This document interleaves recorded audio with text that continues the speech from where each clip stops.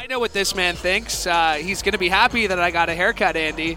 It's Coach Sal, John Salavantis, joining us for some pregame salutations. And Coach Sal, not a big game, but a big game for some players, certainly. Last preseason game to make an impression to your coaches. Well, Louis, you're right. You're absolutely right, and I am pleased that you got a haircut. That was a good deal.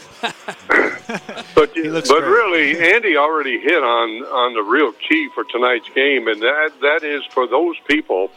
Let me give it to you this way: the position coaches have in mind those who are solid choices already, and those who are possible. Now, what they want to do and what they need to do in this game is those guys who are possible need to get on the field and play so the coaches can make a decision on them. You know, it goes back to potential and upside. The potential part is a guess that the player could play using measurables like height, weight, speed, background, etc.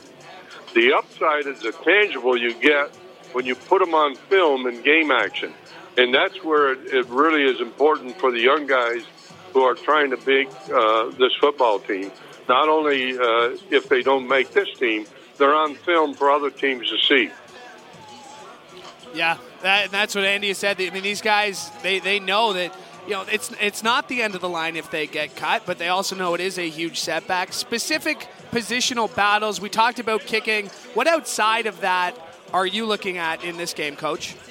Well, you know, I go back to Don Matthews, and Don Matthews taught me a long time ago, in these preseason games, what you want to do is you want to start your offensive game with your number 2 quarterback for a quarter. Then bring in your number 4 quarterback for the remainder of a quarter.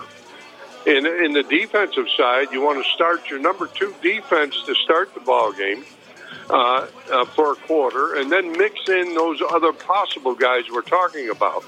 And in so doing, what you're doing is you're putting them under the lights immediately. You're getting a look at the young guys with their first game action against an opponent. And your second half, then you just flip it and you start your number 1 quarterback. You go a quarter with him, and as soon as he's in a rhythm and you feel comfortable with him, then you move on to mixing the other players in. And at the same time, you start your number 1 defense for a quarter, then mix the others in.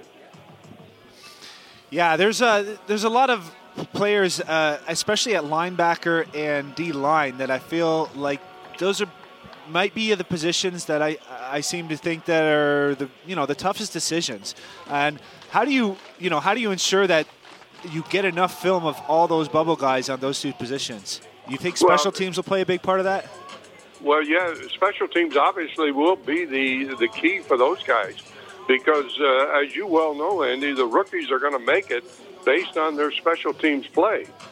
They may not get very many opportunities in the ball game as a defensive player, but they'll get many opportunities in the kicking game, and we already talked about the punters not being that great last week. They need a lot of cover guys, and this really separates some of the people who will make the team based on special teams play.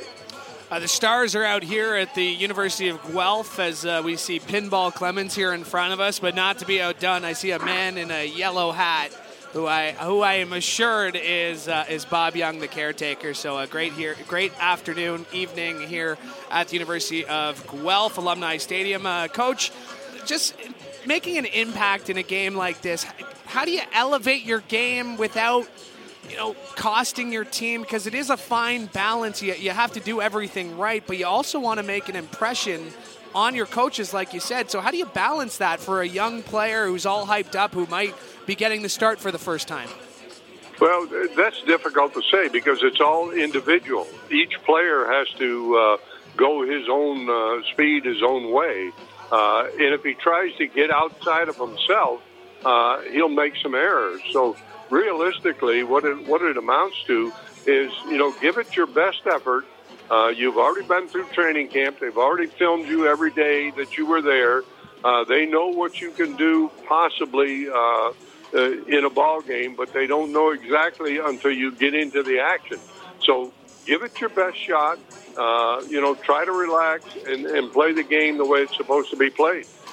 Coach, from the coaching perspective, how much of this game are you calling so that everyone gets a fair chance to show what they can do on the field, and how much are you trying to make sure you're progressing your calling so that you're ready for next week and trying out your offense? Well, Andy, you well know that going into Saskatchewan is not an easy task at any time. And so you're going to have to, in this game, your number ones have got to be able to put together some of their game plan ideas that they're working for, and that's the progression in your offense and your defensive schemes. But at the same time, you're balancing the fact you're a receiver, and you know this. In a game like this, you may only get one ball thrown your way. You may not ever have another opportunity in the ball game while you're there. So you've got to make the best of it, and still the coaches, from their perspective, have to be ready to play. Now remember, Toronto can take a whole different tact on this because they have a bye in the first week. Hamilton has to travel to Saskatchewan to play a very tough football team. Coach Sal is on the line with us here on Tiger Cats pregame, presented by Journey Rewards. Louis B. and Andy Fantuzzi are still about 45 minutes away from kickoff, and I can let you know that I don't see number 9 out there, so it looks like Dane Evans will not be starting. So that brings me to this question here, Coach. Is there a competition for the number 2 spot, or do you think it's Matthew Schultz right now? Well, I think there's got to be a competition between Schultz and Thornton. The fact is that they have to compete for that second and third spot. Yeah, and what did you see on tape from Morton, from Schultz last week, and how do you expect them to translate what they did last week and through a week of practice and being the guys to start this one? Well, the coaches obviously sat down with them after the game, pointed out the errors of their ways, and pointed out the good things that they did. And, they want to build on those good things. So Tommy Condell will have to sit with them after this game and say, did they improve in the areas that we talked about? Coach, I always love hearing your perspective when it comes to the battle at the line of scrimmage. From watching last week's game, what are some things you're kind of looking for, areas of improvement for the offensive and defensive line? Well, first of all, to me, I would really like to see Chris Van Zyl only get a few snaps in the ball game. He doesn't need to get out there and do a whole lot. Neither does Revenberg. So that gives the secondary or second people a chance to play. I think Fontana has to show in this game that he's improving in order to take that spot. And secondly, I'd like to see him change him over to the left side and see what he can do as a left tackle. I understand he's more comfortable on the left side.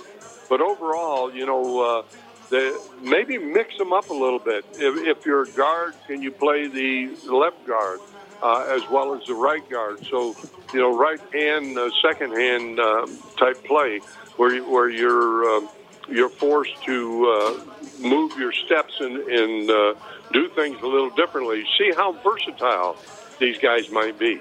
Now, Coach, would you pull that on a player on purpose without telling him? I know as a receiver, you could be playing, for instance, the Y position all training camp, but then all of a sudden you come in the game and you're at W or X or something. Would that be a curveball you want to throw on purpose and see how much they have been studying and how they respond?